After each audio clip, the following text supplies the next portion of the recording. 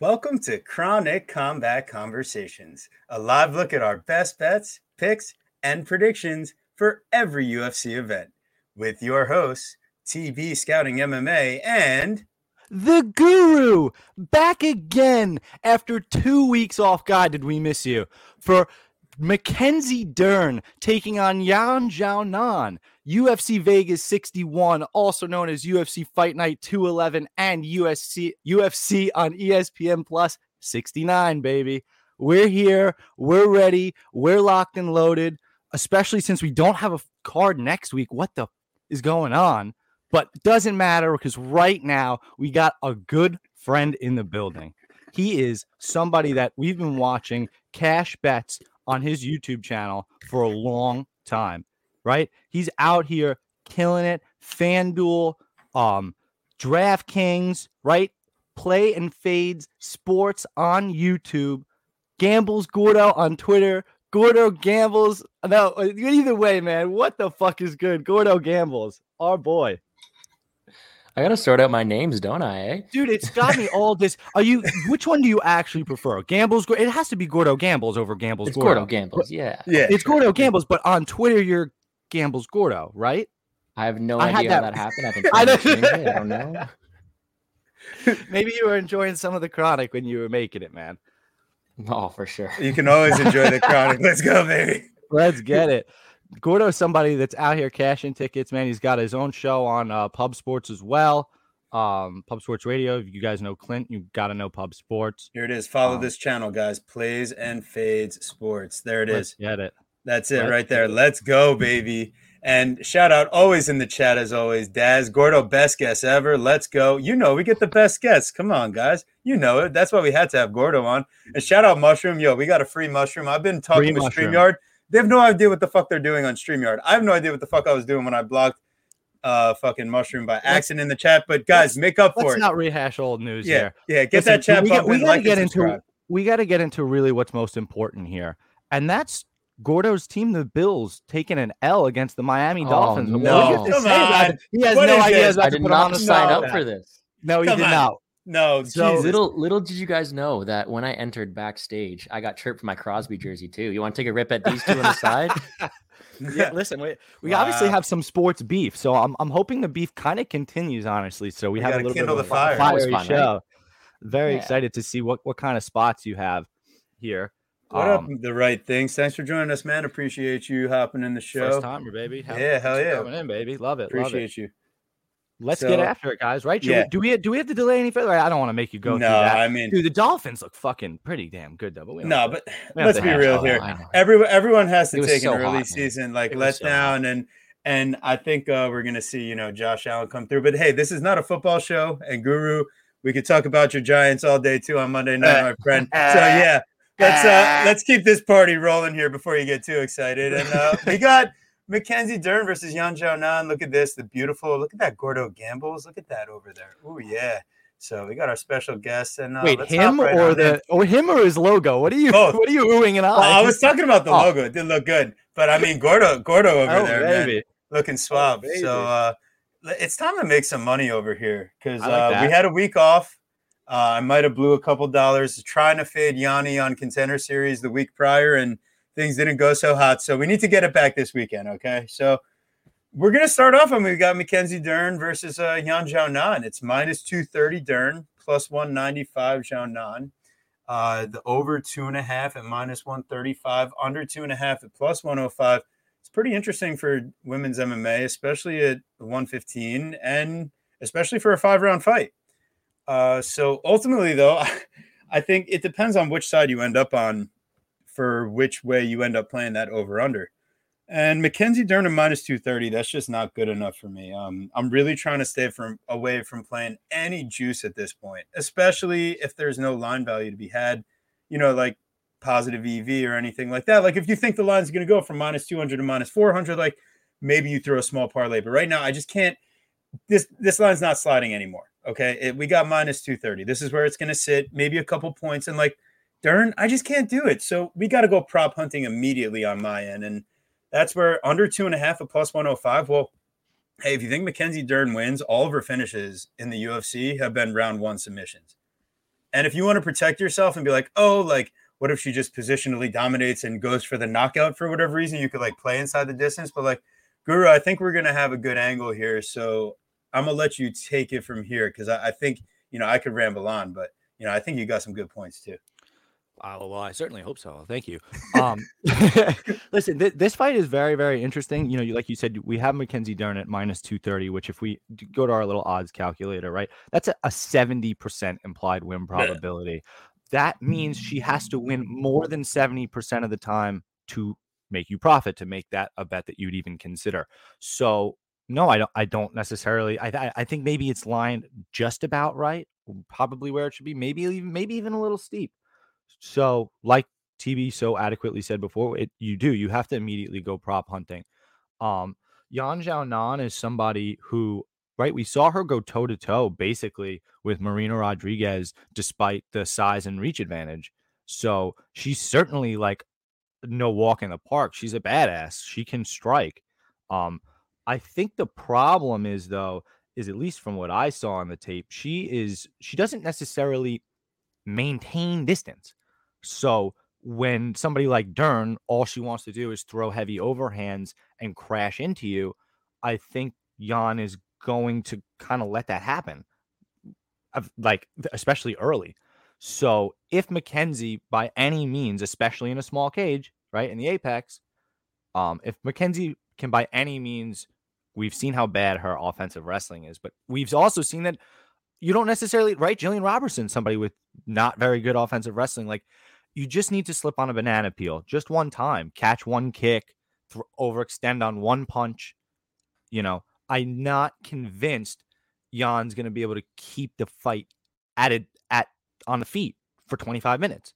And I think I don't even have to think that. What we've seen on tape is when Yan Xiaonan's on her back, it's a flipped over turtle. We watched Carla Esparza cut through the guard like butter and just rain down elbows. One of our best dog plays. That made no fucking sense. Carla Esparza was an underdog in that fight. So yeah, I mean, it's certainly interesting. I think the way that we see it is if we lean the Mackenzie Dern side, which I believe that we do, I think Mackenzie probably gets it done early. So Dern round 1, round 2, grouping, plus 150. Because honestly, I think if it gets past that, they're sweaty, it's on the feet, you'd be shredding up your fucking Mackenzie Dern money line ticket, I'll tell you that much. Because it's way, this is on the feet, I don't even know if it's 50-50. Like, Yan is probably, the line should maybe be flipped if it was just a striking battle. So without further ado, we got to hear from Gordo. What do you think, buddy? Yeah, this is an interesting fight. And before I get into these, I just want to ask you guys straight up: does this fight being close to the media have any impact on you guys? Are you guys gonna be watching this on your Oculus or anything, or like what's going on here? That is so fun, right? Mark Zuckerberg, if you guys don't know, we believe has rented out the Apex. We don't know whether if it's just for him or his family and friends, or some sort of business VR venture, but it's a fucking weird situation happening here, right? You know why he's doing it, man? He's doing it so we can get a good look. You're muted if you did want to talk. Oh, yeah, right. He wants to see Mackenzie Dern right up close and personal. So then his wife definitely won't be there. You definitely want some VR experience for Mackenzie Dern. That's probably a good reason to do that. It's a perfect person to try it out on there. Yeah, you know what, man? It's a spot where I do think that this is a Mackenzie Dern showcase fight. I think it is her that they're trying to promote here. And all jokes aside, I do think that if you are holding Yan Xiaonan ticket, you aren't really relying on the skills of Yan to win. You're more so betting against Mackenzie Dern. You're betting against Mackenzie Dern's ability to get it to the ground. You're betting against her ability to make improvements on the feet. And the one thing I will say about Mackenzie Dern is she has been making improvements everywhere from her striking, even to her wrestling. And I think that she implies an ounce of that same game plan she had against Tecia Torres last time out. Yan is done. I'm sorry. And it's not one where I want to lay juice on women's MMA, especially in these main events, but it's really hard for me to see going any other way than Dern really needing only one takedown. Of course, let's give Xiaonan more credit. She is going to be the better striker of the two. She is going to be winning the minutes on the feet, but I don't know if that gap is going to be as wide as other people are saying it, but listening to a lot of content, a lot of people are saying it's a striker versus grappler. But I do think Dern has made some improvements, and she's been durable enough to do it. And you know what, man? I like Mackenzie Dern in the spot. I'm a DraftKings player first. I'm a DFS player first. And give us that play. We want to hear a little bit about that, because me personally, I know absolutely nothing about DraftKings type playing. So I'm certainly interested to hear your thoughts in terms of that as well. I'm not even sure what our listeners, if they like that too. I'm sure they do. If they're gamblers, they fucking like it. So what would your thought be in terms of that? Well, before I get into that, let's just give you a quick breakdown of what's going on with DraftKings here. I get my chance to rant. Here we go. This is a mistake for you guys, but I'm a DraftKings player first. Before I ever started betting, I played DraftKings. I love the lineups. I love it, all that stuff. I played it all the time. I won a couple tournaments, won the Ironman there, and then just of May this year, they took it out where I live, and they no longer have it in my home province, actually. So I talk about it a lot still because I'm a fan of it, but I definitely cannot play it in my own right. So a lot of drama there, but DraftKings wise, I think that all the upside is on the Mackenzie Dern side. And on DraftKings, you want lots of volume, lots of finishes, lots of control time, lots of takedowns. You get points for takedowns, knockdowns, and this is the reason why you want Mackenzie Dern, because I don't see much finish equity on the Yan side. I don't see much. How you doing? I don't see anything else really than Dern with more upside. We're playing around. So, I think I look okay here, bigger screen, but all this to say that I do think that Dern is not only the side on the DraftKings side of thing, but also in the betting line. I like her to finish. I like her to submit her. Like you said, turtle on the mat for Yan. I think she only needs one takedown, gets her out of there. I'm on Mackenzie Dern in the main event. Okay.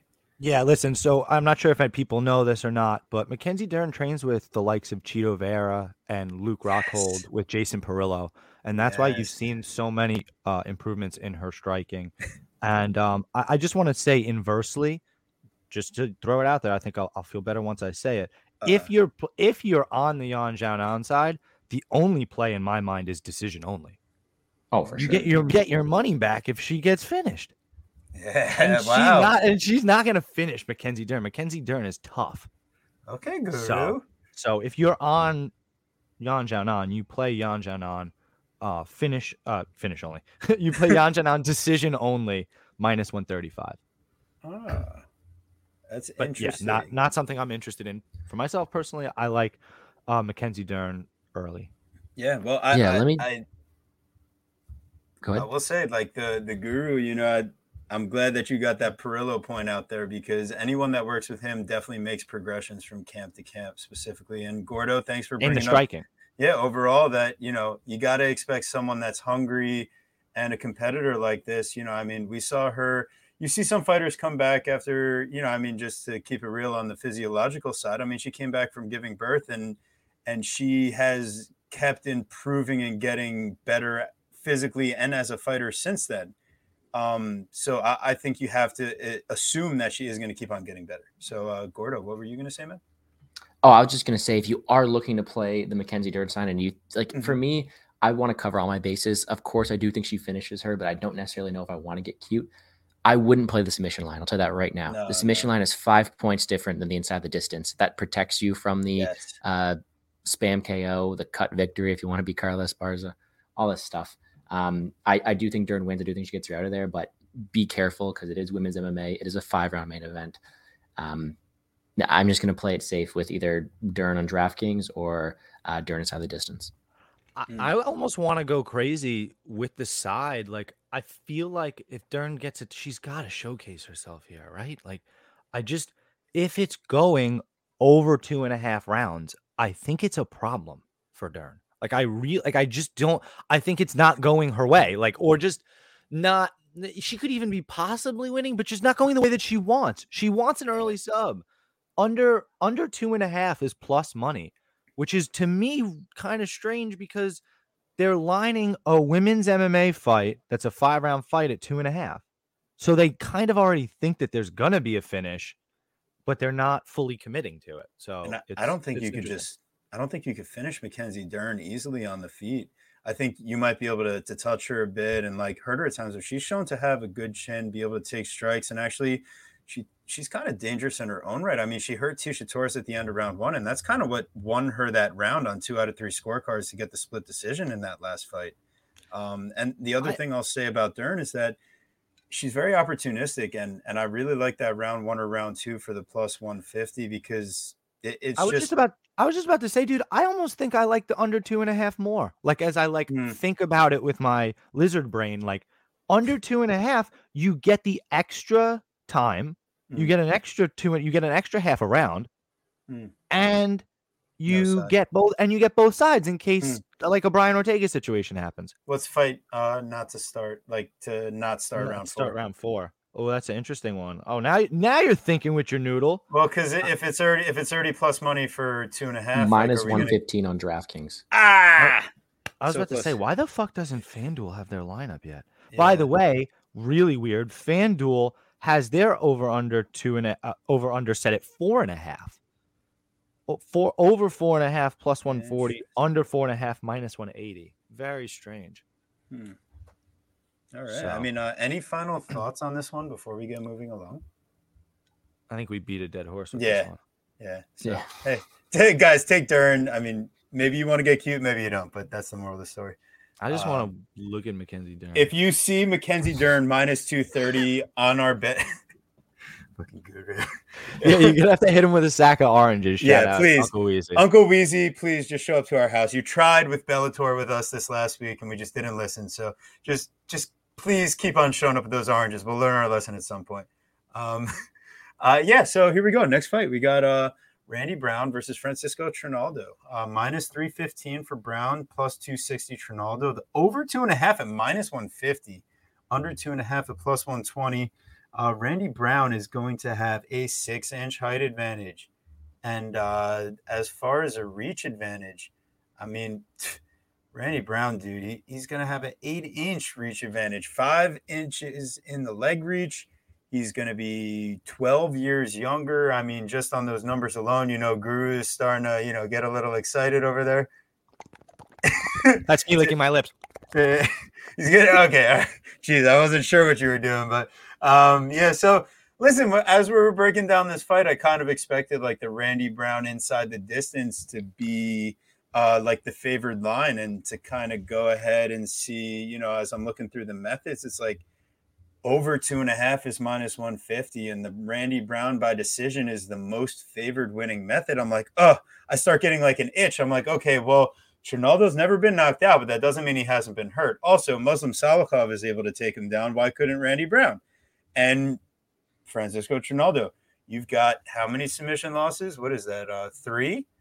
Why can't Randy Brown make that 4? I mean, Randy Brown's got 5 submission wins. He's got 6 knockouts, 4 decisions. So he's bound to make up either a submission or a decision at this point to catch up there. And you give Randy Brown submission at plus 500 compared to plus 120 by decision or plus 240 by knockout. Just as far as being a value boy, I love Randy Brown. Money line at minus 315. I don't love it. So if you see that on my bet sheets, once again, smack me. But if you see a little quarter unit play on the submission, all right. And maybe you want to do a little Randy Brown and over 1.5, like the little Chronic Combat special. I'm going to go look into what that line is. But Guru, how about you go and take us away here? Yeah, man, you make some really, really, really good points. I almost don't want to follow you up, man. That was some high level shit. You know how much I like to shit on your greasy sub props, but that one makes a little too much sense to me. Oh no! Oh my God! I have permission this time. Dude, you've got me interested. The only thing, I mean, has Trinaldo he's never been knocked out, right? He's been hurt, and he's been hurt. Which you're in a fight that happens. Randy. He gets submitted. His last submission loss is to Kevin Lee in 2017. That's just like a weird ass fight. And I mean, a Kimura to Peter Hallman, UFC Fight Night 28. Dude is old as dirt. Yeah, man. He's fuck. Yeah, I like it, man. I really do. Randy Brown is safe, I think, this week. I really do. I think he's kind of one of the most safe plays. Like, I don't think he's gonna have like a Ode Osborne type situation where he just throws a spam knee out of nowhere and just gets fucking clipped. I guess that can always happen. It's MMA, right? You know how I feel about this, guys, if you and gals, if you listen to the show. Age, reach, height, you got those things, you already win 60, 65% of the fights, and you know how I feel when the tape matches up with that. Tape matches up with that stat, you know I'm in. I feel like Randy Brown should style on him here. It's a showcase fight for Randy Brown, and you see it by the fact that it's the co-main event. Why else would Trinaldo be in the co-main event? Well, he's the B-side. That's why. This is a good fight for Randy Brown. You should be able to get it done. Again, like you said, fading that narrative of maybe a knockout is super interesting. Because as you see, Trinaldo has a decent chin, and I certainly like that sub shot. So, Gordo, what do you got, buddy? I'm with you guys. I think this is Randy Brown season. Rude boy time is what it is. It's a weird one because Francisco Trinaldo, although he is 42, he doesn't have that reach, the age, the height. He doesn't have the raw. Homie's 44. 44. Jesus. It's almost as bad as Alexei Oleinik, which we'll talk about later. But you know what? I'll say it right away. I am scarred from betting Jai Herbert back in 2020 and having him come back and haunt me. But I do think this is Randy Brown season all day. I think he's the better fighter. For me, I'm not getting as cute as you guys are. I think that despite a pretty volatile card, this may be a decent parlay piece. I don't necessarily like to dive them too often, but I think Randy Brown is a decent parlay piece here. I think he's the better fighter at range. I think he has more volume, more minute winning. He's younger, more athleticism, better grappling. Like the advantages for him just keep adding up. I think Randy Brown's a better fighter. But I talked about it on the Pub Sport radio show too, it's harder for me to take him over other fighters because he doesn't have that same certain path to victory. He can win this any way he wants, really. I would not be surprised if he stayed at range and won a decision, right? So I think Randy Brown is a safe play. However, I don't know if I'd be running to hammer the minus 300 or hammer him on DraftKings kind of thing. I just think he's more of a parlay piece, help you make some value throughout the night, which I don't really say that often. So I do like him to win this fight, though. All right, Guru. So I have a proposition. Oh, baby. Gordo. Okay, listen. Uh-oh. Maybe we are allowed like 1 unit a week for a really greasy parlay of all the guys that we would want to throw in. And then it's like, then at least, I would sooner be talking some sort of major 9-unit play on Randy Brown straight up than whatever you're saying to me. Wow. I know we have Mushroom watching. Mushroom just DM me saying he's watching. He's blocked somewhere. He wants those parlays. I know he does. Yes. So he had a big one. He had a week's worth of lunch money. Shout out Mushroom. And his epic last lunches. Night? No, I think it was last week or whatever it was. Oh, I know he hit one last night. Oh, wait, no, it was last night. No, it was last night. Jesus. No, it was last night. There was a Dana White Contender Series. I don't know. He making a lot of money. That guy, he's eating good and betting good. So shout out Mushroom. The best, man. Yo, so fucking, all right, we're going to move on to the next fight. But for the people that don't know why we keep shouting out Mushroom, we had the fake Andrew Tate and fake whatever come in the chat. You had to block 2 people and you blocked 3. It was very challenging for you. I know. So as someone typed into the chat and it entered in the chat, I clicked to hit block this person and it moved on the screen. So I messed up, man. I clicked on Mushroom's name by accident. I don't think you feel bad enough. No, I'm the one that's been emailing StreamYard all week. So it's like, the fuck, man, I'm working on it. But here we go. We got Raoni Barcelos versus Trevin Jones. And guys, if you haven't by now, please throw a little comment in the chat, throw a little like on the video, subscribe to our channel. And once again, make sure you're subscribing. We got the Plays and Fades Sports. Make sure you guys follow. Get over to that channel. It's Gordo Gambles. All right. He's the dog, okay? So now that you've done all that, you've hit subscribe everywhere. You've liked the show. All right, we're all caught up. Good. All right. So Raoni Barcelos minus 230. Trevin Jones plus 195. Over 2.5 is minus 150. Under 2.5 plus 125. Barcelos and Jones, man. I think Barcelos is going to be 3 years older here. They're going to be the same height, but Jones does have a 3-inch reach advantage. And I do think that Jones has a bit of an athleticism and cardio advantage at this point. I think Barcelos could be explosive for moments in the fight. And I think technically he is very capable. And he's shown that he can fight at a very high level. I just don't trust him to do it for a full 15 minutes. And I mean, you see Victor Henry come in and just put on a pace. And Barcelos, like, not that it was like even a super complicated pace. It was like the same type of combos over and over. And, you know, Barcelos just was overwhelmed. And Henry is a dog. It was even more than the pace. It was Barcelos was too willing. He wasn't moving anymore. He was standing in front of Victor Henry, who was just the quicker fighter at that moment. You just kind of saw what I feel like what you saw from Hani was a first step in decline. Like, I don't want to take anything away from Victor Henry because that was a world-class performance, but that's what I saw.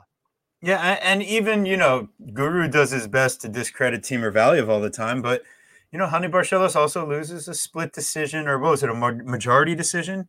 Things got a little sketchy. It was almost a draw, but, you know, Barcelos comes out on the losing side, even though he lands a couple knockdowns in round 3. You know, he gets outpaced. That's the thing. And the one thing I will say is, as we go and look at the stats of Trevin Jones. They both have fought Timur Valiev, I'm sure you remember. Oh, yes. Don't MMA math me here. No. No. But what I will say is that. Remember, Jones beats, literally TKOs Valiev badly, sleeps him bad, but the fight gets overturned for a little marijuana. The most illicit of all performance enhancing drugs. Right. I think he probably should be in jail. Like, what it probably. You put that I don't see how you could ever let him back. Put that guy's life at risk for using such a strong performance enhancing drug before the fight. my word. Well, okay, so at the end of the day, though, I mean, Trevin Jones, he's faced like the highest level of competition. I'm not trying to MMA math you too much, but like that's kind of like that's some pretty heavy MMA math. What do you have to say about that? There's two halves to that story, though. Valiev was beating the brakes off of Jones early on. Yes. All right, there we go. So right, and then I think that's more of a cardio dump on the Valiev side than Jones being superior. That's good. That's what I want to hear. Right. That's exactly what I want to hear. Well, I will say, I mean, Trevin Jones has faced the highest of levels of competition so far in the UFC. And you don't even say that as like, oh, back in the day. It's like, no, I mean, he steps in. The first guy he faces is Timur Valiev on like, 2 days notice or whatever. Mm-hmm. Then he gets Mario Bautista. And once again, I mean, he comes out a little, Guru, dog, chill. And then Mario Bautista, he comes out and he goes and knocks him out in the second round after losing the first and being low volume. So then he comes out and it's Javid Basharat in his last fight. And before that, it was Sadyukov Kakhramonov. Where is there an easy fight mixed in there? And he comes out and now he's got Barcelos. But I think compared to all those other guys, if we're going to do any sort of MMA math, this is the lower end of the competition here for Trevin Jones, at least from a cardio standpoint. And from, being in his prime. So Trevin Jones here, I think you're getting him at a plus 195. Why not? Why not? Go ahead. Tell me why not now. I'm done. No, I won't tell you why not. I agree completely. I think you're right in terms of what do they say? Schedule. What do they call that? I'm blanking. Level of competition. Thank you, God. Jeez Louise. Level of competition. You have the clear edge and level of competition to Mr. Jones. And I also think that this line makes no sense. Kind of regardless. You see on the stats, I mean, yeah, they're kind of heavily in favor of Barcelos, but I think in terms of the way they actually fight, and then you also kind of have to think that Trevin Jones' stats are absolutely skewed by the specifically probably the Kakhramonov fight, but even the Basharat fight, that neither of which went his way very well. So those stats start to look kind of bad after those two fights. I think these guys are way, way, way more even than the line indicates, which means you have to play the dog. So dog or pass. So yeah, 100%. What would you line the fight at then? Let me see here. If I pull out my handy dandy odds calculator, I'm thinking more like minus 180. Okay. Minus 170. I don't think it's too far off. Like Barcelos has shown to be. I mean, it's all over the tape. I mean, it's all over our page right in front of us. Like his stats are overwhelmingly in his favor. He's he's been a top level fighter for a while. But yeah, I don't think that he actually holds an advantage in the grappling department, though. And that might be kind of crazy to say, but I think Trevin Jones is going to be stronger. I think Trevin Jones has better cardio. And I think Trevin Jones at this stage of his career is going to be able to stuff like the easy, like level changes that Barcelos uses to kind of change pace. But Barcelos, because of his cardio, can't really sell out in those exchanges anymore. I mean, even against a guy like Khalid Taha, I mean, he should have had him finished or whatever. But I mean, round 3, you see Taha start to like come back and you can't put him away where you're supposed to be this elite high level grappler or striker. Like, that stands out to me. So you're not finishing Trevin Jones. I don't think he's finishing Trevin Jones. We've seen Trevin Jones go the distance with everybody here now. I mean, he'll get hurt. Well, not Saeed. Okay, yeah, you're right. Very end okay. of round 3. You're right. Dude, he was getting brutalized though. You're right.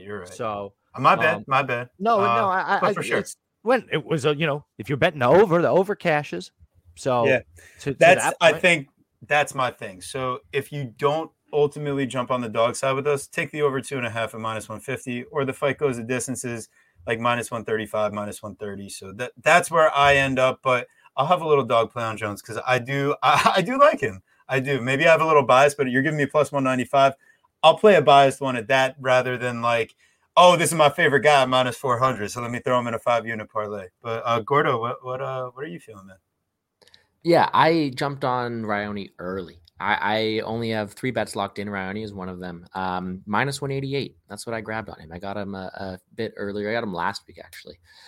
I think this is just a level spot. And whereas Jones is a very good, well-rounded fighter who uses his cardio very well, I think that he is a good fighter. And I think there's steps and improvements for him to make that I haven't necessarily seen from him in the past. And he relies largely on durability and power. And whereas I do think he is, I'm going to change your wording a bit there, TB. I think he's a better wrestler and not a better grappler, if we put it that way, because he is very powerful. Yes. I think that a lot of these aspects of the mixed martial artists that you're going to give the advantage to Raoni. I think that he has more output. I think he can be winning the minutes on the feet. I think he's going to have better in and out movements, better technicality. I also think he has the better jiu-jitsu on the ground. I think he could definitely be stuffed or reversed with the strength of Jones. I think the really only advantage you're going to give Jones in this spot is power and durability. Sorry, power and cardio, because I do think that Raoni is decently durable. And for that's really not going to really get me there, even though the line is getting really nice now. I could probably hedge out for some decent cash. But what I will say instead is I think that you're relying, again, more on not the better fighter, but for a downfall of the favorite here, which I don't mind, especially at this big plus money number. And I would love to see Jones succeed. I really like Jones, but I just think this is this fight where you're giving me the better fighter, and at -188, I capped it where the line is now. So I did throw some money on that. I do like Raoni Barcelos this week. Okay, so wait, maybe I would think about joining your side here because not like as a big play, whatever, but if you combine our idea of over 2.5 and Raoni Barcelos is +100, so it's not the classic Chronic Combat play, and it's not Raoni by decision. Like if you want to play the Raoni side and get some value, like my little play is still going to be Trevin Jones. Whatever, but like I can get behind what you're saying, and like the fact that you got the line where Guru would have put it right in that -180 range. That is where I lined it. That is pretty nice. That you were that. I love how you asked that question and then brought it up later. That was nice foreshadowing. So that was cool. Yeah. So, but hey, that's where I think you guys might be able to squeeze out some value if you end up on the Barcelos side. Yeah, at this line personally, it's not a fight I'm super interested in taking, and what Gordo says is a good point. Like we were on Trevin Jones for whatever dumb reason against Saeed Kakramanov. Like that was a bad bet, like a really bad one, and he didn't look very good at all. And then he comes out in the next fight against Javi Basharat and doesn't look better. Like like Gordo said, like you're not seeing the improvements that you want to.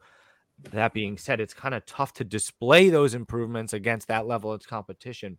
But you also wonder if Raoni Barcelos is kind of we were ranting and raving about him before he lost to Victor Henry. So could be a very nice bounce back spot for Raoni, but certainly not one that I'm looking to lay chalk on. I really do. I think the fight goes the distance. I don't think either of them finish each other. Here we go. Right. The fight everyone's been waiting for. Sodiq Yusuff versus Don Shainis.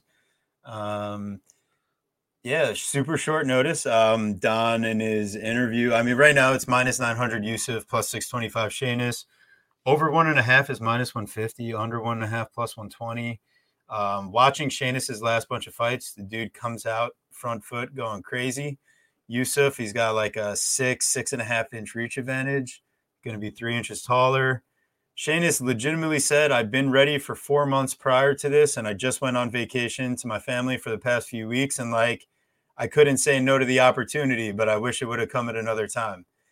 And you know he's going to come out hell on wheels and look for a finish. He said the weight cut is probably going to be the most difficult I've had, but I'm not too far off where I would normally be.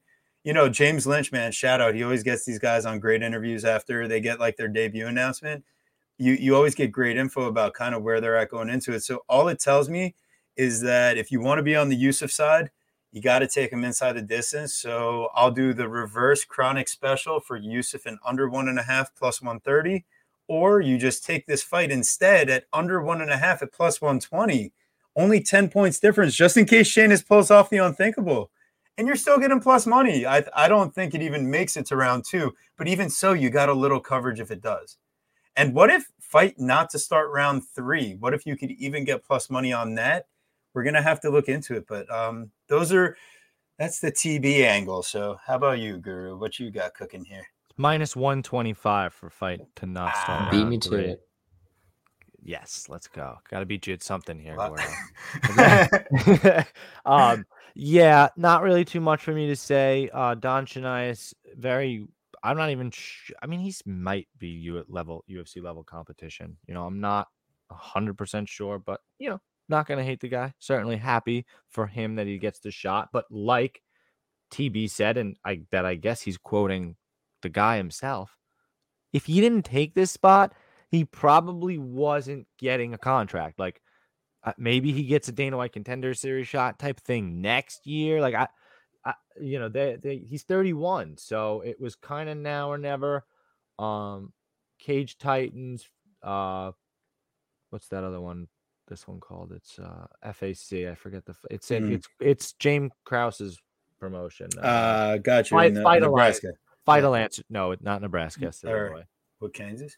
Yeah. No. Yeah. Where? Kansas. Okay. No, Missouri. Why'd you say they are in Missouri?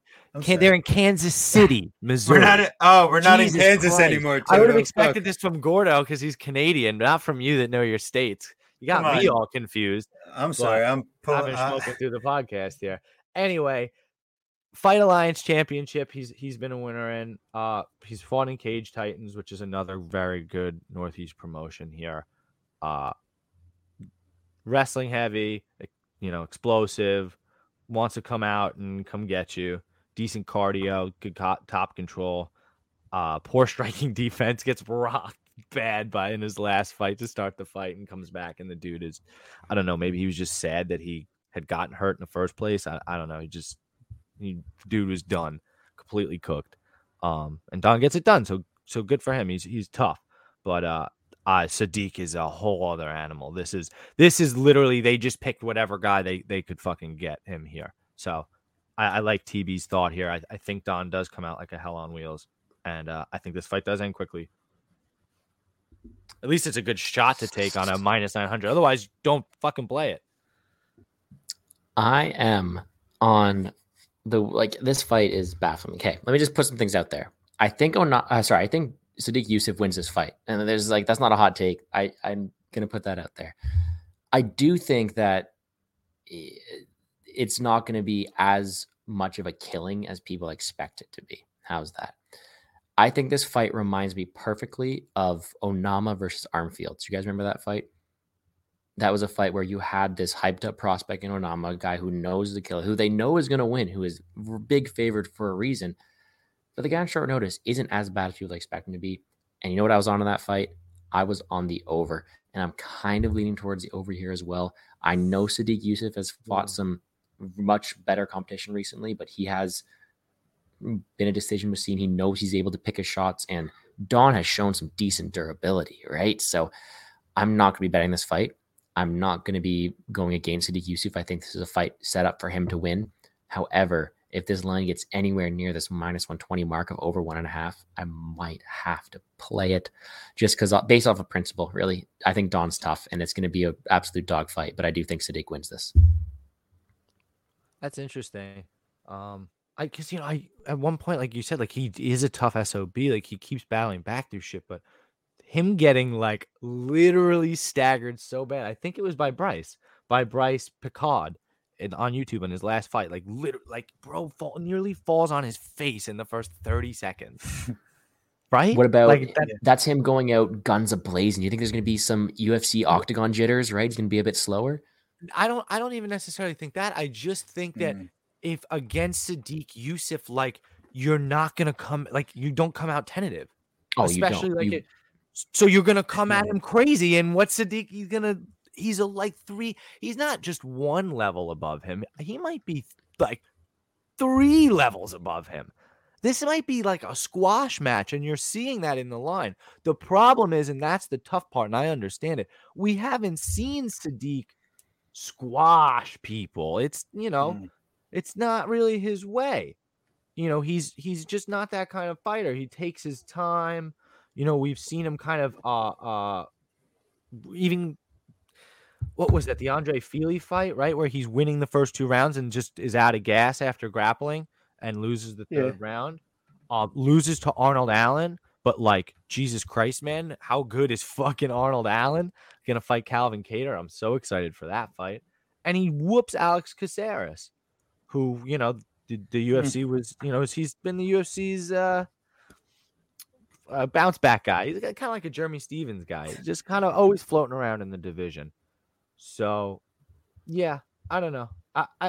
That's probably why. I think you haven't seen him dominate. He beat Gabriel Benitez in round 1 and Suman Mkhitaryan. He might be this level kind of guy.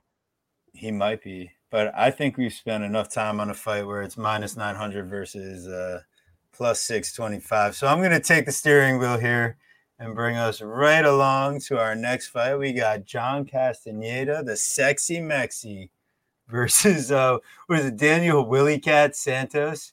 Is it Willie Cat or Wiley Cat? I think it's Willie Cat. I think it's Willie Cat. Willie Cat. Okay, cool.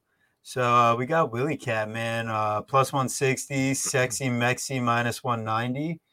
And then looking at the breakdown as far as like the height and reach and everything, we got Castaneda is going to be 3 years older. And then Santos is going to have the 1-inch height advantage, but Castaneda is going to have a 4-inch reach advantage. So I'm curious to see how they match up at the face-offs, just in general. Santos, I think he's shown to have, a good striking ability and like a willingness to definitely like wrestle, like get into grappling exchanges when the fight gets there. But Castaneda seems a little bit more boxing heavy, as Guru was pointing out to me on the tape. He's more like calf kicking and boxing than like a pure kickboxing approach. So I expect, Santos to have the more pure kickboxing style in that regard, but he's throwing like spinning shit or like doing crazy stuff. And it's like, pure chaos. But at the end of the day, I think Castaneda's got a solid ability to survive out there. I mean, he's got the 1 knockout loss on his record a while back, but all his other losses have come by decision. So the question here is like, over 2.5 minus 155, under 2.5 plus 125. I think there could be some value on the fight going the distance here. Yeah, 100%. This is a really, really interesting fight. In terms of like John Castaneda is not like he's not fighting for a title anytime soon. Like with all due respect, like, he's a really interesting prospect. But he's somebody that like. What am I looking to even say here? Right? I mean, he's got this wide stance. He's a little too hittable. He's heavy on the lead leg, man. He just doesn't always work. He's just not the most effective at times, right? Versus Miles Johns, he probably had his career best performance, right? Other than the Eddie Wineland knockout, but not Eddie Wineland knockout isn't saying too much anymore, unfortunately. His loss to Nathaniel Wood, we know how good Nathaniel Wood is. That's really not too much to say. and beating Marcelo Rojo is a good win. So, backing on Combate anyway. So that's super interesting because that guy ends up making it to the UFC, as we know. I'm expecting John Castaneda to get his third win in the UFC, a third win in a row here in the UFC. However, I'm not playing him at minus 190 because I just don't necessarily. I don't know. Wily Cat is exactly that. He's just fucking nuts, and he's gonna come crazy, and you could get hit with something. I don't think he even will because John Castaneda has shown a good way to maintain distance. And you also saw in Daniel Santos's last fight that with Julio Arce that, I mean, he literally landed like 17% of his strikes. It was horrible. Look, it's right there. 21. He landed 21% of his fucking strikes. That's horrible. Horrible. You know how tiring it is to strike, let alone strike and miss shit? He's just throwing shit and missing. It's really, really bad. And John Castaneda is patient and decently smart. And I think he's going to do a decent enough job to maintain that distance and not get clipped. I still don't trust it, though. I do like the fight to go the distance because, as you've seen, he wasn't able to put Julio Arce in the fight goes the fucking distance because he's tough. So I don't think John Castaneda puts him out. So that was a lot. What do you think, Gordo? Yeah, this is actually a really fun fight, though. I do think it's going to be an absolute war. I know that Castaneda has been good at keeping distance, keeping range, but I think he throws down. I think he has some fun with it. I think from an overall skill set point of view, give me Castaneda. I think he's the better fighter, more well-rounded mixed martial artist, more tools. I think that at striking range, Daniel Santos is dangerous. He's got those crazy unorthodox strikes, and you like to see them. But I think that John Castaneda is tough enough to withstand them. Been knocked out once. That was back in 2014. I think he's a better all-around mixed martial artist here. I think as the fight goes on, he's going to be able to put more and more pressure on. I think he wins this fight at a pretty high clip. At a minus 190 price tag, though, I don't necessarily know. Opener was minus 150. I would have hit that. If there's money coming in on the Castaneda side, so I may be able to get it if it gets any lower. But this is a pass fight for me, really. I think it's one you sit back and enjoy, hope for fireworks. But I don't mind the over either, but I do think John Castaneda wins this fight at a pretty high clip. Should he be? He shouldn't be in our little sketchy. He shouldn't be part of a sketchy parlay, right? With probably not. Yeah, I didn't think. Yeah, so. Not quite. No, probably not. Good. See, that's why we want to ask these questions to make sure nobody else makes those mistakes. Yeah, I feel like he doesn't have the finishing equity that you would look for from a greasy parlay piece. Like Brown, I think could finish it. Whereas like Castaneda, I more expect him to like outpace to a decision where like there could be slight finishing value. Like that's where I was leaning. And Mushroom DM'd me, made sure to let me know that he's got Castaneda by decision himself. Oh, okay. I don't mind that. I was worried about that. I needed to know. Shout out Mushroom. Yeah, we need to. Yeah, here we go. Like Santos at +1. So shout out Daz in the chat. Seems like a pick 'em to me. I can't argue with anyone taking a dog shot. And make sure you guys let us know who you like most in the chat here. We got, plenty of people watching live. Appreciate all of you. Make sure you throw a little like on the video. It goes a long way. If you want to retweet, share to your friends, that's also cool. We would appreciate that. While you're doing that, subscribe to our channel. And, while you're running around subscribing to places, once again, we got Plays and Fade Sports. So, make sure you're throwing, but we're doing a little marathon here. I'm making you work, burn those calories, click those buttons and make sure you're following all the right people. But we'll make sure we get you right along to our next fight here. And, man, this one's going to be a fucking workout just watching it, huh? I mean, I figure you got any bet on this fight? Mike Davis versus Vyacheslav Slava Claus Barshev? Ooh, man, I mean, you're going to be bumping a little bit, I think, because shit, man. I mean, these guys know how to put on a pace, and if this thing goes to wrestling, it's going to be Scramble City. And, man, I think it's just going to be a lot of fun. Davis minus 180, Slava Claus plus 155. Over 2.5 is minus 110. Under 2.5, oddly enough, while that was minus 110, it's minus 120 for the under 2.5. Normally it would be like minus 110 both sides. And then Mike Davis is going to have a 1-inch height advantage, 3-inch reach advantage. Slava is going to be 1 year older. That's all like advantages in the Davis direction, but nothing like severely overwhelming besides maybe the reach. But even so, not so much. I'd like to see them face off, see what Mike Davis looks like coming off an extended layoff. He's been injured, COVID, refused to fight with big traveling because he wasn't 100%, been focusing on his streaming. Had a lot of stuff going on and hasn't really been in the octagon so much ever since that big Mason Jones war where breaks his hand, required 8-month layoff, supposed to come back, immediately gets COVID. Make sure you check out the interviews with James Lynch because you get so many nuggets of information of why these guys haven't been out there, what's been going on behind the scenes. So seeing him as a minus 180 against a guy where, I don't expect Mike Davis to really go out there and, he's got the 2 takedowns per 15 at 45%, but he's also only got a control rate of 16%. If you're that high level of a wrestler, you'd be expecting much more control overall. No, I'm sorry. His control rate is only 7%. It's opponent control that's at 16%. Mike Davis doesn't get control. He uses it to change the tempo, as Guru was pointing out to me on the tape. Got to keep shouting them out. And it's not ever for extended periods. So overall, what I expect is if he ever does go to those types of things, Slava does have a really good sprawl game. Oh, yeah. He has really good initial takedown defense, and he has a really good get-up game. It's just if you're really good at takedowns, you're going to keep on getting them over and over and over because Slava will let you get inside. He's like, let me think of the comparison here. It was like Jan Blachowicz against Glover. I was like, well, Jan kept on letting Jacare get inside on his hips. It's like a really good wrestler is going to be able to take advantage of that. And maybe Mike Davis can get in on the hips at some point. It's just, okay. So anyways, moral of the story, this fight's going to take place at distance. Distance. The distance. Listen, Mike Davis, like you said, we haven't seen him in a while. That's kind of a red flag. The fight's going to take place on the feet majority of the time. You've already stated that as well. Borshov has shown incredible takedown, not incredible takedown defense, but incredible takedown defense. Like when he gets back up, his get up game is very, very good. But no, his takedown defense is pretty porous, and that is a problem. Mike Davis is a very, very good fighter, but there is a problem, right? And it's not even just the layoff. And the problem is that we weren't exactly sure how good Mason Jones is, right? We put that war up on a pedestal because it was a great fight. And look at this kid, Mason Jones. He's a good prospect.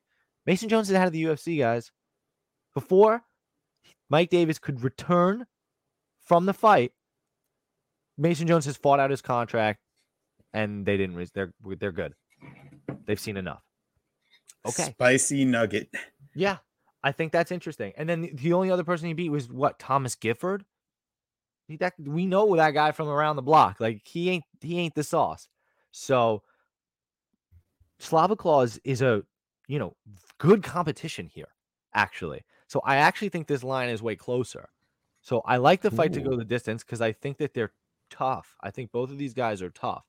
And what you see from Mike Davis, which is kind of troubling at times, is he punches. It's like punches in bunches, like bam, bam, bam, bam, explosive, and then he'll take some time off. Maybe he'll go for a takedown, but then he's still got to take some time off. I don't know. It might be cardio issues. It might be pacing. I'm not sure.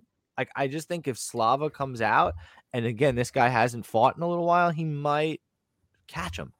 So how does that cardio get affected by COVID too? There you go. I'm not a doctor, but I can't say. I would assume it doesn't make it better. No, it does not. So, Gordo, you got it. Yeah, Gordo. Yeah, keep going, Gordo. Yeah. No, I'm not as interested or invested in this fight. I just think it's interesting. I think that this fight is predicated on the fact that people expect Mike Davis to get takedowns. I think that if it's a striking affair, there's no way that Mike Davis is minus 180. And although that Mike Davis, we've seen on the regional scene, has takedowns, we haven't seen it recently. The guy has not shot takedowns. We don't even know what this guy looks like off this layoff either. There's so many unknowns that make it almost impossible for you to back Mike Davis here in this spot. I think it's a much closer fight than the line entails. However, no bet for me because if Mike Davis wrestle, he has the tools to look minus 200, minus 300. No problem. So I think Mike Davis wins this fight. However, value on the Slava Claus side. DraftKings wise, give me Slava. Either way, though, I think it'll be a fun fight. I think that you can't go wrong enjoying this fight. I think that from a betting perspective, though, if you're holding a Mike Davis ticket at minus 180, you're going to be screaming at your TV for him to shoot takedowns. Like Slaviklaus is the coach of striking. Which to your point, that's kind of what Mike Davis, not only will he use it to change pace in a fight if he feels there's an opening, but he'll use it if he gets hurt. So I do think that it will prove just effective enough. But like you're saying, like who wants to hold a chalky ticket when it's gonna be way close, 29-28 type decision, like close fight? This might be my pick for like fight of the night type bonus situation. Like this is some good shit. Papa Chuck, thanks for popping in, buddy. Yo, what's going on, Papa Chuck? Yeah, hell yeah. Daz in the chat as always. Mushroom here too, of course. So yeah, I think ultimately here comes Slaviklaus. Here comes Slaviklaus. Oh, I'm wearing my Slaviklaus shirt. He sees you when you're drinking. So yeah, I mean, we're almost at that season. Holy shit. Wow, we're really flying along in the year. And I think at plus 155, it's worth a responsible sprinkle. I wouldn't say go crazy here. But, this whole card screams don't go crazy. As much as we all miss UFC and gambling on the UFC, like this fight is like it has. I saw a tweet. It has some of the oldest fighters in the UFC. Oh, like what was crazy? Yeah, like everybody's. Oh, and I guess like that's a perfect segue to this fight. But we've had some of the oldest fighters on this card, so it's just like you don't really know where these people are in their mentality coming into these fights. Like somebody like Alexei Oleinik, we know is a warrior. He's like, I see challenges at the heavyweight division still. I'm like, okay, guy, you're 45. But I love that he wants to keep fighting. Like we love, I guess watching you fight. So Boa Constrictor, Lear Latifi, the Sledgehammer, right? Lear we haven't seen in a while. I believe they had booked this fight before they did. It got canceled earlier this year because Latifi withdrew, right? I think Latifi's always got like some sort of neck injury or some bullshit going on, but they literally waited 6 months to do that, which I would imagine that Oleinik is generally not a fan of because he's somebody that likes to stay active. Jew, what's going on? What's up, Jew? Stop pumping Slava. I bet 3 units on Mike on ground. Slava seems not as good as we thought. I get it. Yeah, his takedown defense is trash, but we've seen him just get up, and we know that Mark DeCasey's wrestling is fairly elite level. But back to this fight, which is probably the opposite of elite it's level. So Ilir Latifi, his nickname is the Sledgehammer. However, I have given him my own nickname, and I think it's very relevant for this fight. The Toad. The Toad. He has no discernible neck. So how do you go about choking him if there's nothing really which that has nothing to choke? Exactly. But on a non-facetious level, in all seriousness, Latifi has never been submitted in his career. He has submitted to strikes before, essentially. But those were body shots when he was cutting down to light heavyweight. Slava from Russia? ?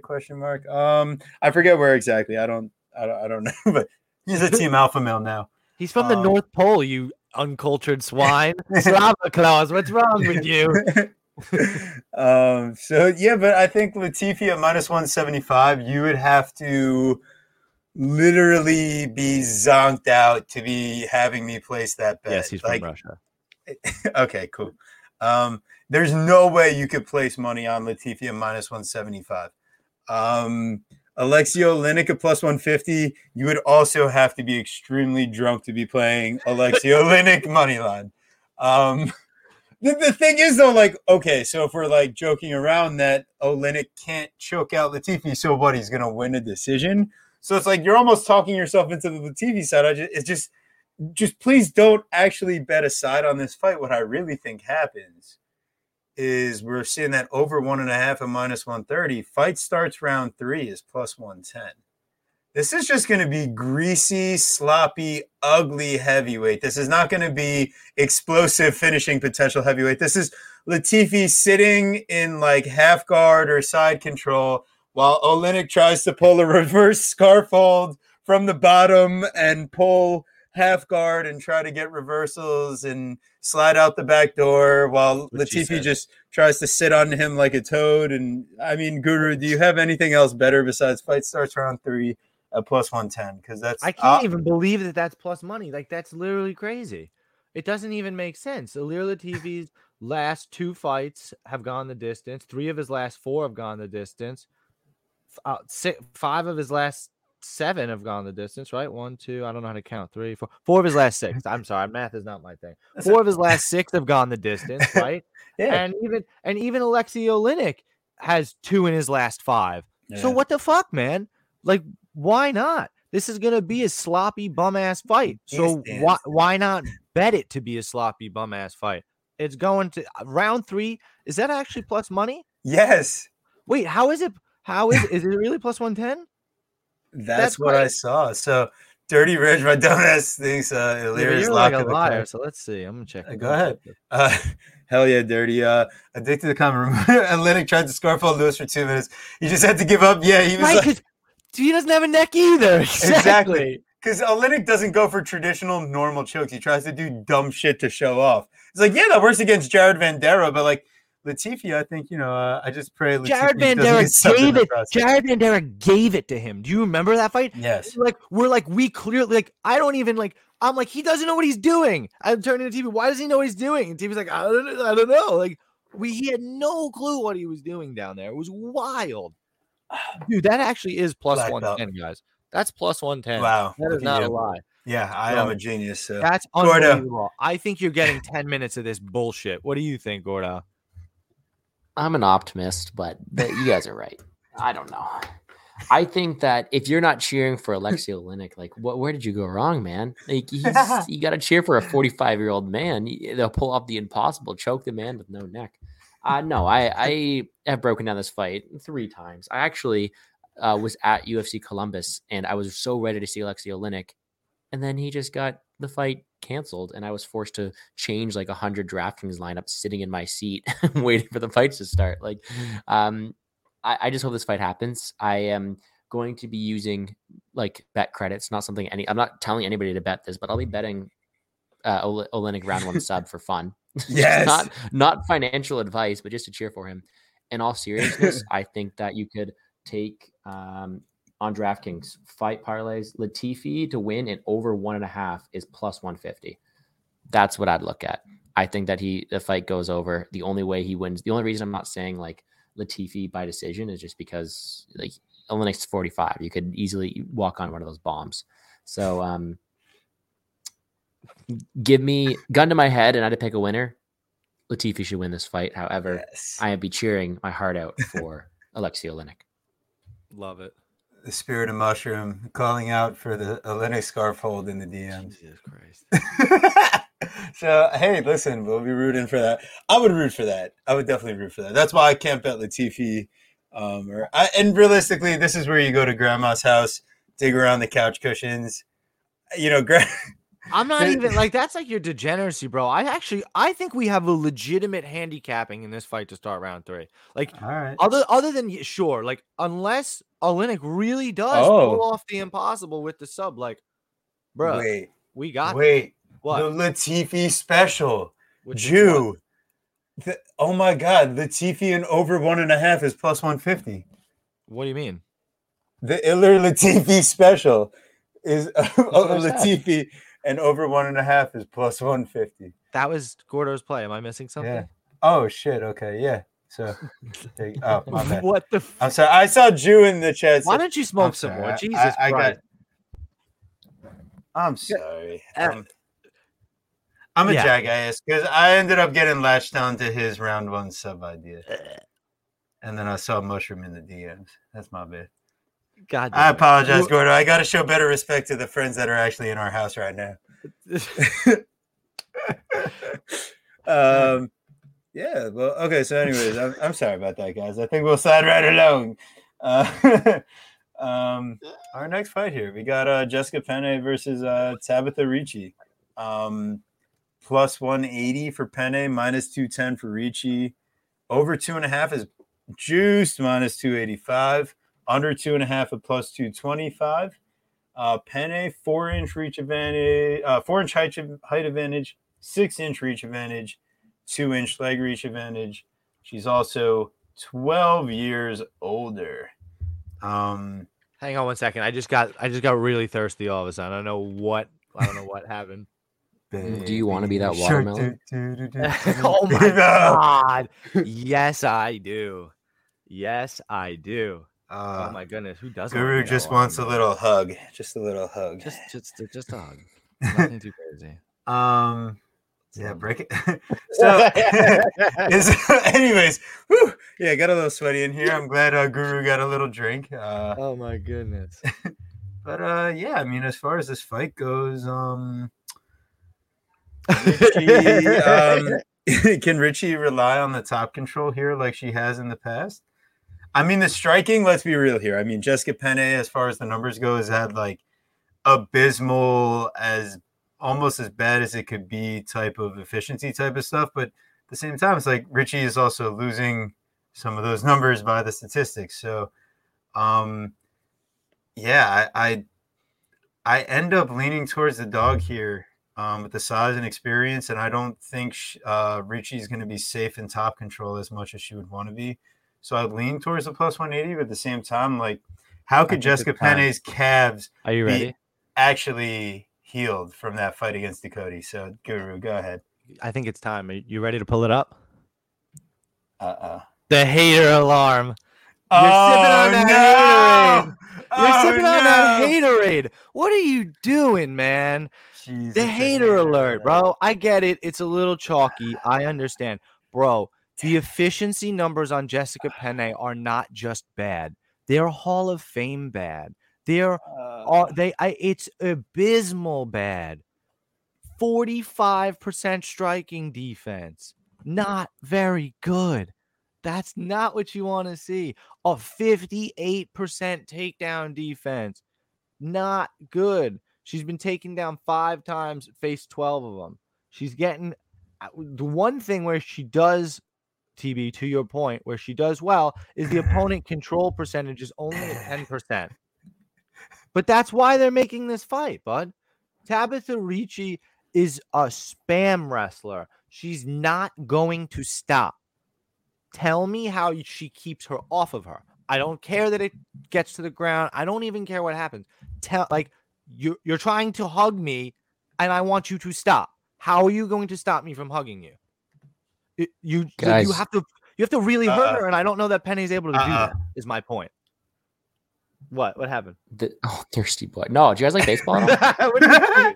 Yes. This is an ESPN announcement for Aaron Judge's 61st home run. He just hit it. Wow. Yeah. Oh, dude, fucking that was free money. DraftKings boosted him plus 100 again. Fuck. Damn it. All right, good for him. But I don't know why anybody really cares. I feel like they're giving this too much coverage.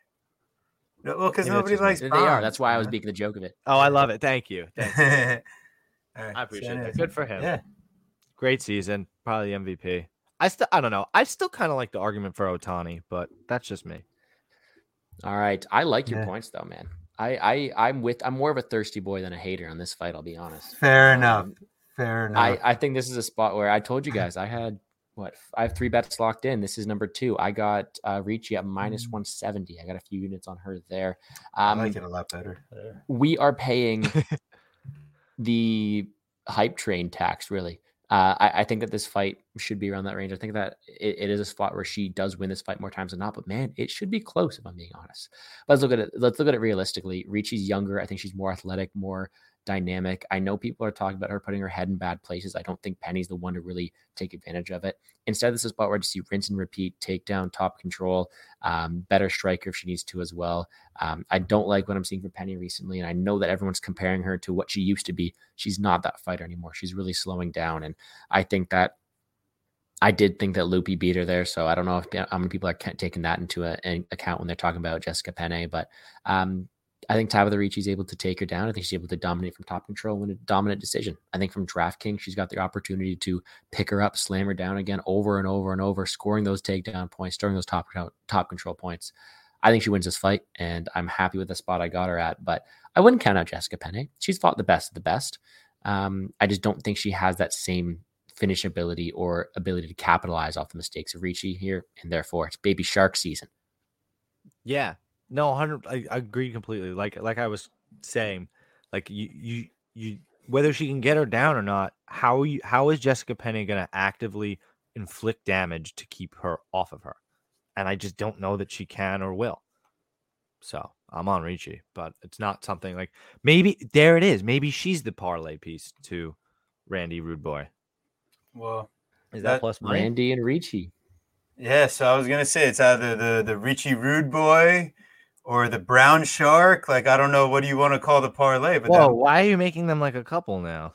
That's my wife that you're doing that with. Yeah, okay. You gotta relax, bro. Go ahead, Guru. I'm like go let her know about the arrangement that you worked out in your mind. Yeah, chill. Anyway, she's actually Guru who rented out the whole stadium tomorrow or on Saturday.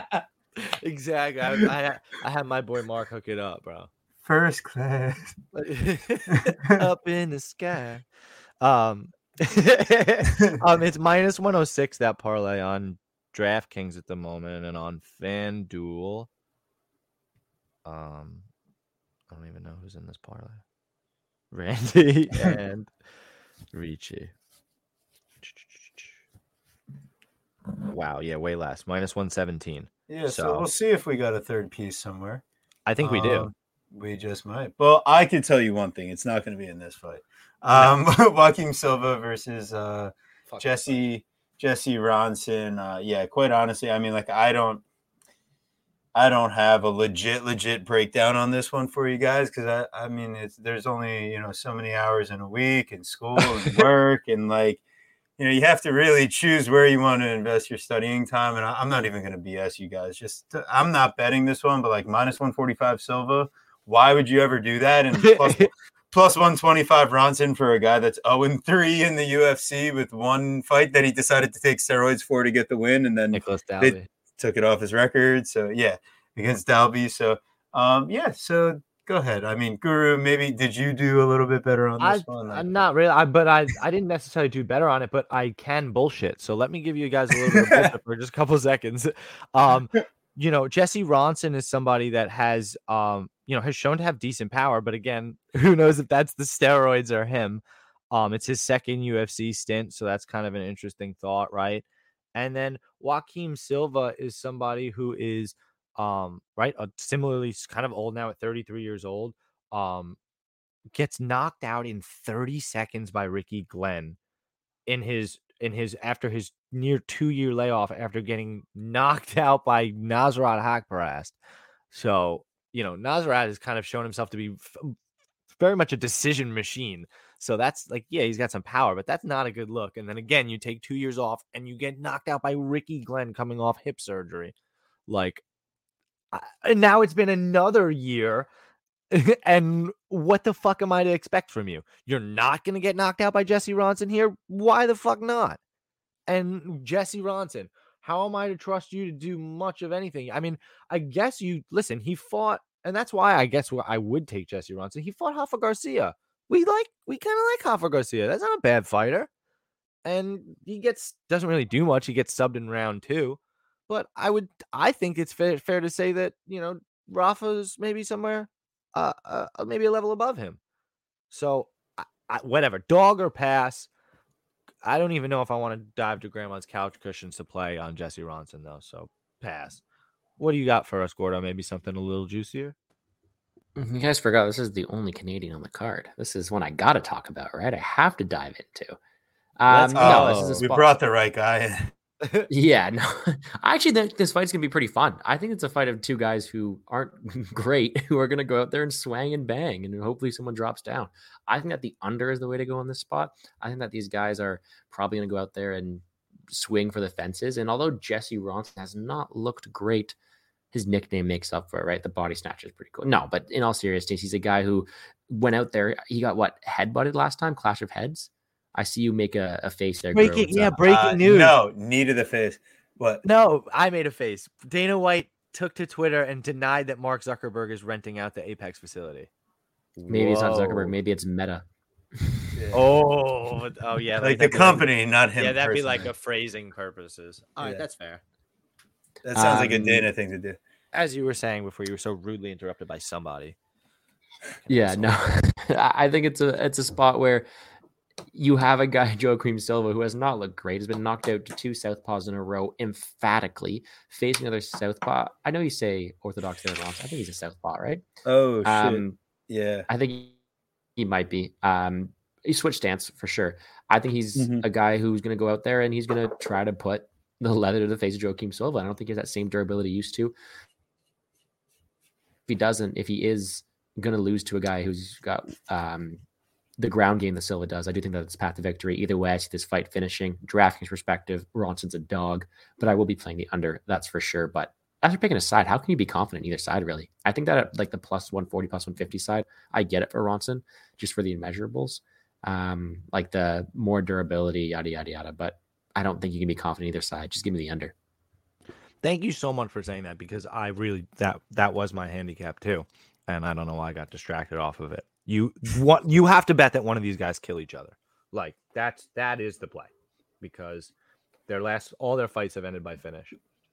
Like at least as of recently, like his last 4, he even had a finish with Nicholas Dalby, and Dalby goes to decision with like everybody. Dalby's like Krzysztof Jotko.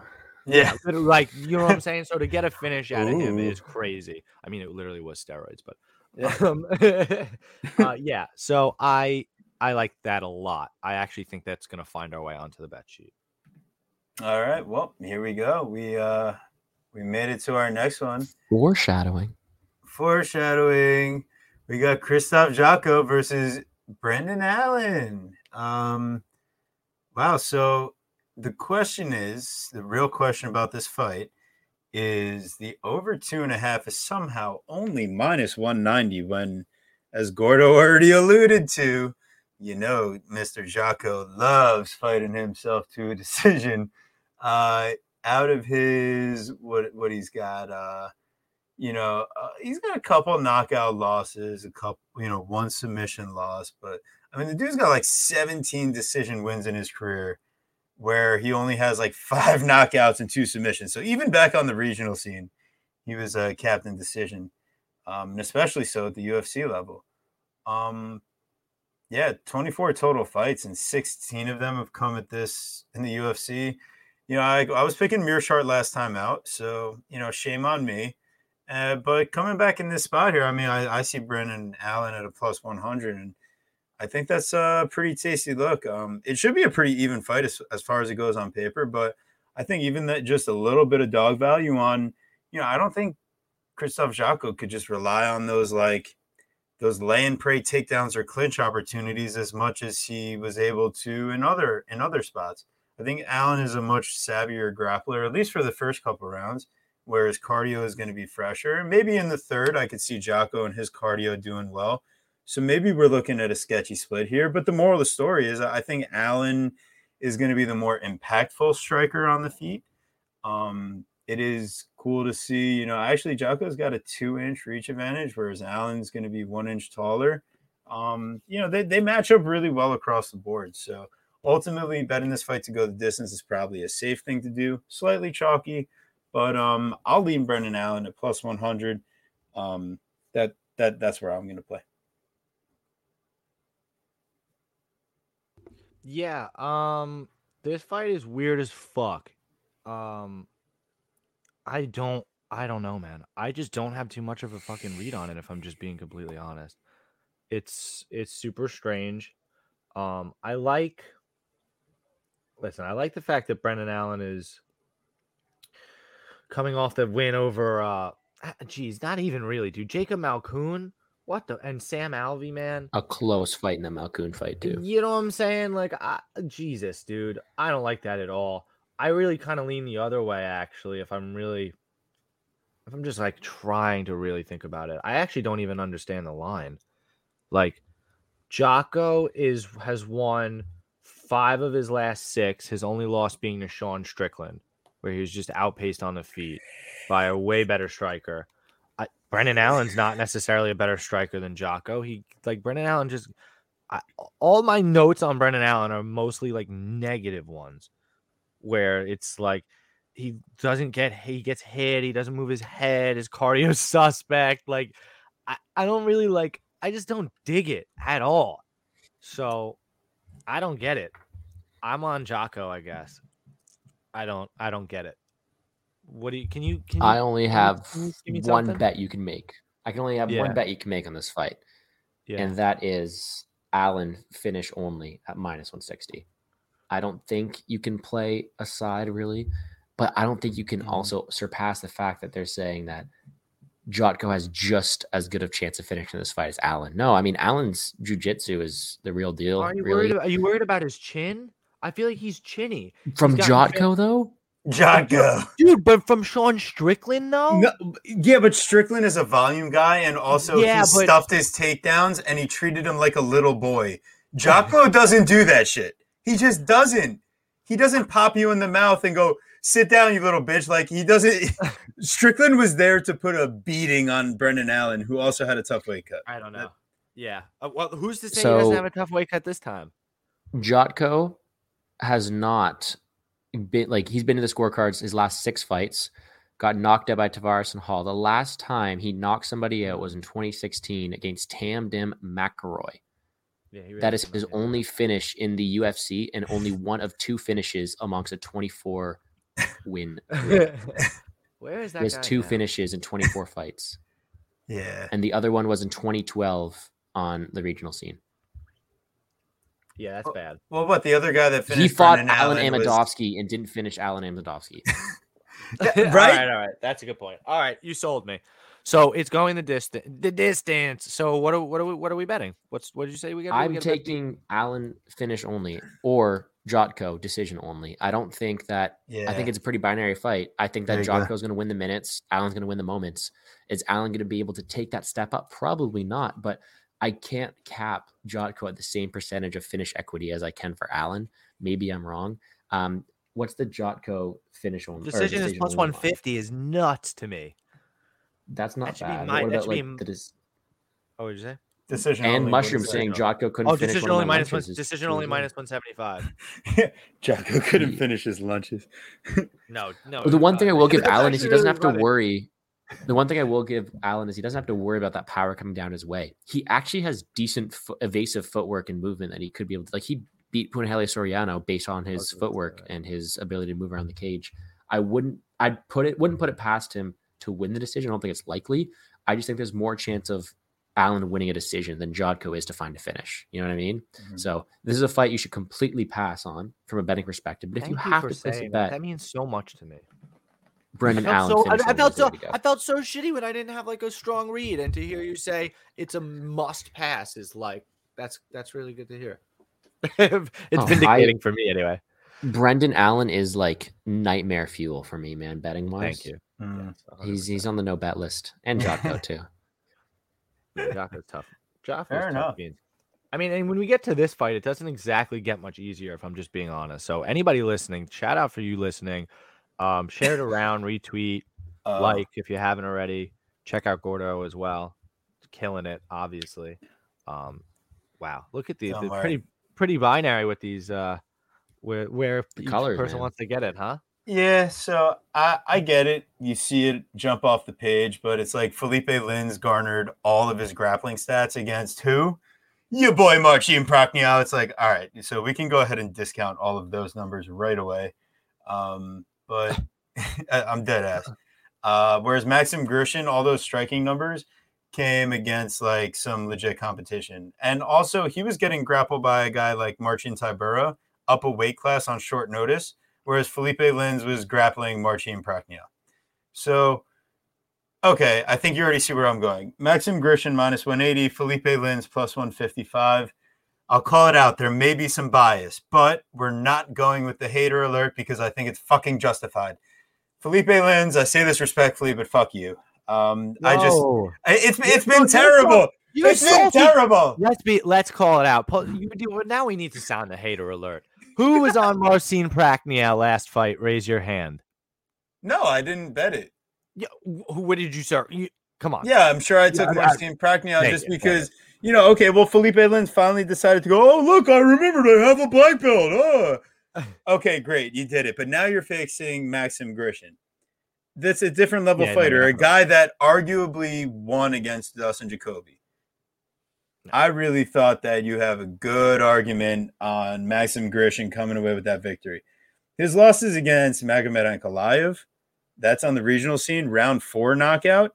The dude's got survivability. So Linz is not knocking him out, in my mind.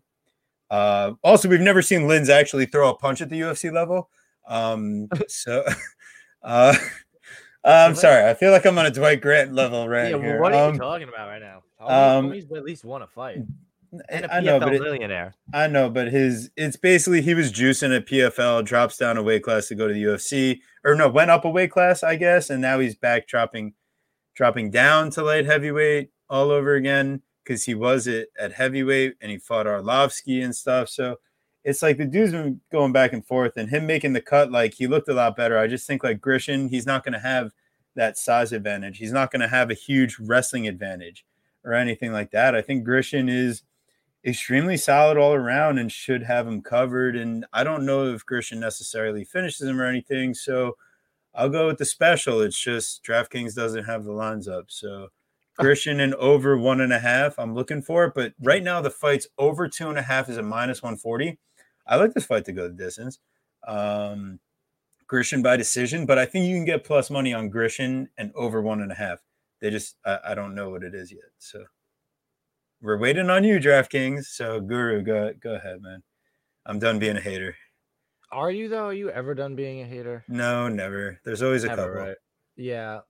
I don't know. I don't like that he was knocked out by Tanner Boser. It's bad luck. But I guess he should be fine. Yeah, I like Grishin. Who? Felipe Linz? Yeah.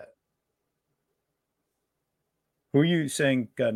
Well, you're saying you think Grishin would knock out Linz because Linz got knocked out by Boser? It's just a little. I mean, obviously, he was up at a heavyweight, but Boser shouldn't even be a heavyweight. I know he hates bulldozer. Yeah, the bulldozer, Boser, man. Yeah, but I think you could see fellow countrymen. Well, at least Boser fucking throws 4 times the amount of strikes per minute that Felipe Linz does. Yeah, that's fair. I like Grishin here. I just, there you go. Nothing prop wise that really interests me. I guess really, I like the over 1.5, like you said. I don't love it. I like it. He likes it. He doesn't love it. All right, Gordo. What do you think, man? You know what? This is a weird fight because I like to go back and research, and the Felipe Linz of the PFL he died. He does not exist anymore. No. No. So I don't know what kind of drugs he was on. I don't know what kind of supplements he was taking. But right now, we have to cap this fight at what these fighters are looking at right now. And I do not think -180 is wide enough for Maxim Grishin, if I'm being honest. I've not played it yet. I don't know if I should because it's kind of a low-level affair. I just do think that Maxim Grishin should be a lot wider. I capped him at -275, if I'm being completely honest. I'm not a fan of Felipe Lin's skill set. Like you said, anybody gets knocked out by Tanner Boser cannot be trusted. Either way, though, am I going to get there in this kind of fight? Probably not. But the pick is going to be Maxim Grishin with a lot of confidence. Yeah, because you do have to worry at some level on Grishin's takedown defense if he all of a sudden decides to actually use it. D1 Linz, right? Right, if he starts spam wrestling all of a sudden, it could be interesting. But you're right, man. I like the way you handicap that. I'm almost considering third piece, but I think you get enough value from the over 1.5. Yeah, that's a good point. Both are good points. Because wait for it. Wait for it. So okay, our next fight here, not this one, but wait for it. So our next fight here, we got our girl, man, cashed out for me big last time. Julia Stoliarenko with the submission game. What was that, like a 40-second armbar that she threw up on Jessie Jess? I love her too. I love Jessie Jess. Oh, jeez. But she's got 0 submission defense in the armbar game. So hopefully she shores that up at some point. But we got Chelsea Chandler here coming in -105 against now Julia Stoliarenko misses 1-4 in the UFC. Is a -115 here against. Okay, listen, fool me once with Nick Maximov. Shame on me. Or shame on you. But is it going to be shame on me this time for thinking Chelsea Chandler should have good submission defense because she's with Nick Diaz Army? Is that stupid, army, bro? Is Cesar Gracie Jiu-Jitsu? We're thinking Chandler should be able to come out and survive the armbar attempts.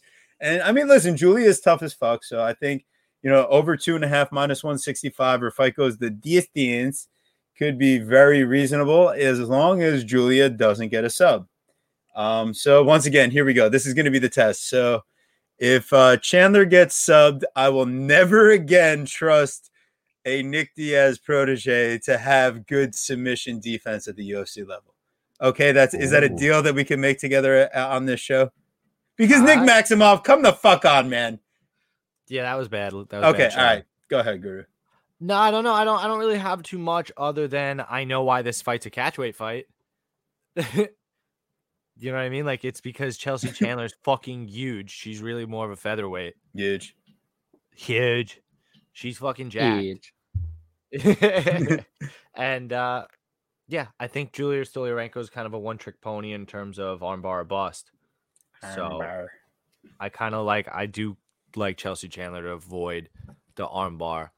She does like to get into mount and stuff and throw elbows though, so it could be very interesting. But she's got some good ground and pound. I actually like her to inflict some damage. She doesn't just sit on top and be stupid. At the same time, she was searching for her own armbar and got flipped over by what's her face? I think it was Olivia Parker fight. But yeah. Yeah. Okay. So I mean, Gordo, what are you thinking? You know what? This fight's actually be a lot of fun, if I'm being honest. I actually think it's going to be a pretty fun fight. Funny enough. Maybe it's a hot take. I don't know. But betting perspective, yes. Pass. Like, I cannot get a read on this. You know what? They don't even have the salaries out for DraftKings. Yeah, and no props either. Yes, and I was doing my videos earlier, and I completely forgot to talk about it just because I told myself there's no way I can bet on this fight. However, that under prop is looking juicy. Like, that fight doesn't go. It should be a bit higher than that. I don't know. Plus 130 right now. Fight doesn't go to decision. That is what is looking like the way to go. But again, I can't bet on this fight. Like, there's so many intangibles here. I shouldn't be doing it. But you look at a girl who's armbar bust, a girl in Julija Stoliarenko, in her 6 losses, she's been finished 3 times. I could see that. I just think it's going to be a very hectic pace fight. I think if you're holding that Chandler ticket, every armbar that goes up, you're clenching. You're just clenched sitting there. If you can get these books, you can bet Stoliarenko by armbar, specific method of victory. You put something on that because that's all she does. But bettings-wise, no pick at all. Under would be the way to go if I had to, but we're going to stay off of this one. All right. Very good. So, yeah, I mean, hey, let's keep this train rolling. We're doing great. We made it to our opening fight of the evening, and Randy Costa minus 285, Guido Canetti plus 240. I mean, listen, me and the bookmakers both agree you don't really get credit for knocking out Chris Moutinho. It's just how it is. Especially when you're 3-5 in the UFC overall, and you're 42 years old facing the 28-year-old fighter who, oh wait, what are the other advantages? We got 3-inch height, 5-inch reach, 1.5-inch leg reach. Randy Costa, he's never ever been the distance. So why would you expect him to go there now? And if you don't feel comfortable enough adding Randy Costa as the third leg to our juicy boy of the week, then what you could do is just say this fight to end by knockout. But fucking DraftKings doesn't have the lineup yet, so I can't share what it is with you guys. So go ahead, Guru. You go now. I was wondering if Randy Costa could be one of those greasy legs. That was it. Third leg, baby. So, I just don't know how Guido does it. I mean, I guess I do know how Guido does it. Guido does it by somehow weathering the storm of Randy Costa and finding the button himself. But I just don't know that he inflicts enough damage or will be able to even hit them with such a range disadvantage here. So I think that they're finally giving Randy Costa a winnable fight. I just don't think he's good enough yet, Costa, unfortunately for him. The Tony Kelly fight kind of showed a lot that you can just really overcrowd him and start to hurt him, which, if you're Guido, that's a pretty decent way to try to win. I just think Randy's going to continue to learn from that kind of mistakes. And I also don't think that Guido Canetti is anywhere near as good as Tony Kelly. And that is saying a lot because Tony Kelly is no longer in the UFC. So, Gordo, what do you got? All right, let's talk, guys. Let's talk. Let's break it down. If you guys are not aware, I am a participant in the Lock of the Night Challenge. And on my show, every time there's a Lock of the Night Challenge play, we put on these really cool sunglasses, these Pit Vipers that I'm going to throw on right here. Hold on, and I'm bringing them onto the show. That's you, it. You hold want on. A pair? You want to throw it on too? Oh no, I don't. But you're getting the solo. Let's go. If I had a pair, I would throw them on. This is you get to see my setup too. This is going to be my Lock of the Night play. It's pretty simple. This fight is not going all 3 rounds, and it's purely because of who Randy Costa is. I think the under 1.5 is the way to go. I'm waiting for them to open. The fight doesn't start round 3. That has to be a big bet for me. Look at this fight, guy. Randy Costa had 4 minutes of fight time before coming into the UFC. This guy comes out shot out of a cannon. Every fight that goes over 0.5 rounds, he loses, and he has no cardio, and that is why he loses. It's a spot where he's got to fight in 40. He's got to win in 46 seconds, 11 seconds, a minute, 11 seconds, 42 seconds. 2 minutes and 15 seconds and 41 seconds. This guy is a kill or to be killed fighter, and that's what you want to see when you're betting on people like this. Is Guido Canetti a guy who's got insane finish ability in his own side? Not too much, but he's got good power. But he's 42, and that's what all I got to see is a guy who's been finished in the first round multiple times before. It's pretty simple. Costa's going to get out of there in round 1, or he's going to fade in round 2, and that is how I'm going to play this one. Pretty simple as that. That is how it's going down. Not too spicy. I think it's a very popular opinion. The one last thing I will add is when we are looking at the UFC is structuring these fights, I made the under in the first fight of the night, my lock of the night, several times, just because they like violence to open up the night. They like to get those people entertained, and it's worked out. When I was there live at 278, Altamirano versus Da Silva, that's the fight to open up the card. It was violent. It's going to be violent as well. Give me the under 1.5. Let's keep that streak going. Damn. I'm hoping that Gordo's cashing on his Lock of the Night play. I can't argue, man. So I like it. Hell you know yeah. What, I think, tell me. I am, I'm going to jinx it right here. I'm 23 of my last 24. So if I lose, I'm not coming on my neck. I'm not coming to your show anymore. Oh, no. Wow. I'm just kidding. Oh, no. I was like, oh, no, it's too real now. I'm just kidding. Oh, jeez. Oh my goodness. Jeez, I mean that kind of brings us along full circle. I think we should parlay. Maybe that's crazy. Maybe you parlay this fight and the maybe the Joaquin Silva Ronson fight not to go distance for a little violence parlay, or you could even parlay the maybe that Alan Jocko fight to go the distance because we think that will go. Yeah. I'll tell you what's going on. What I'm doing betting wise. I'd play that straight too, but what I'm doing is I'm going to play the under, or I'm going to take the fight doesn't start round 3. That's going to be the big bet. And then just in case that he can serve like that, Costa has improved his cardio for another like 2.5 minutes. I'm also playing the fight doesn't go parlayed with Randy Brown. Nice. That's good. I like that a lot too. I don't know what it's going to be on DraftKings. On Betway, the fight doesn't go as -250, which parlays up. Sorry, guys. That's actually not as bad. Parlays up with Brown for -120. Huh. So the ones I try to stay away from are like those -400, -600, -800. Like I feel like those never hit in comparison to when you see them and what they should hit at. But a -250 for a fight that I feel like should be a -1000, that's one where I'm like, okay, I think there actually is value on a chalky leg there. I like that. For sure. All right. Well, hey, without further ado, I mean, love it. Listen, this card, if we're just going to be honest, we're going to call a spade, right? They're filling cards here because ESPN has that contract and they stack these pay-per-views, right? UFC 280, UFC 281, absolutely fucking stacked cards. So I think that's why you're seeing a little bit like of the let's just get all these veterans in here type shit. Like, or what was it? The card a couple cards ago, it was like 12 Dana White Contender Series vets at some point. Like it, you're just kind of seeing them pump out cards. And hey, I love it. I love betting on live fights and I love watching live fights. So I'm certainly excited for this one. like I said earlier, we have a week off next week, which is again super fucking rare. Very, very strange. Not used to that type of stuff.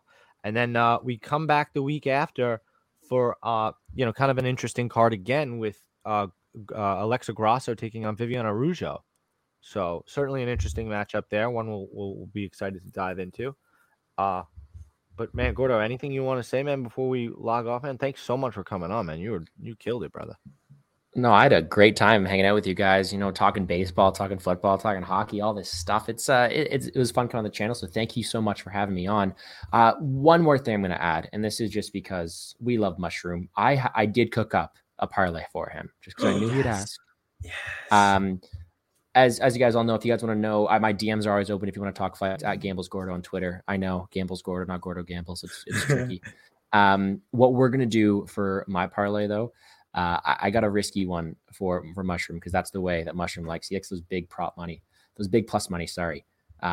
So this one's going to be a bit risky, but I actually like this spot here. So we're going to take Jesse Ronson to win by KO or TKO at plus 375. That's going to be the first leg. Already love That's a bit risky.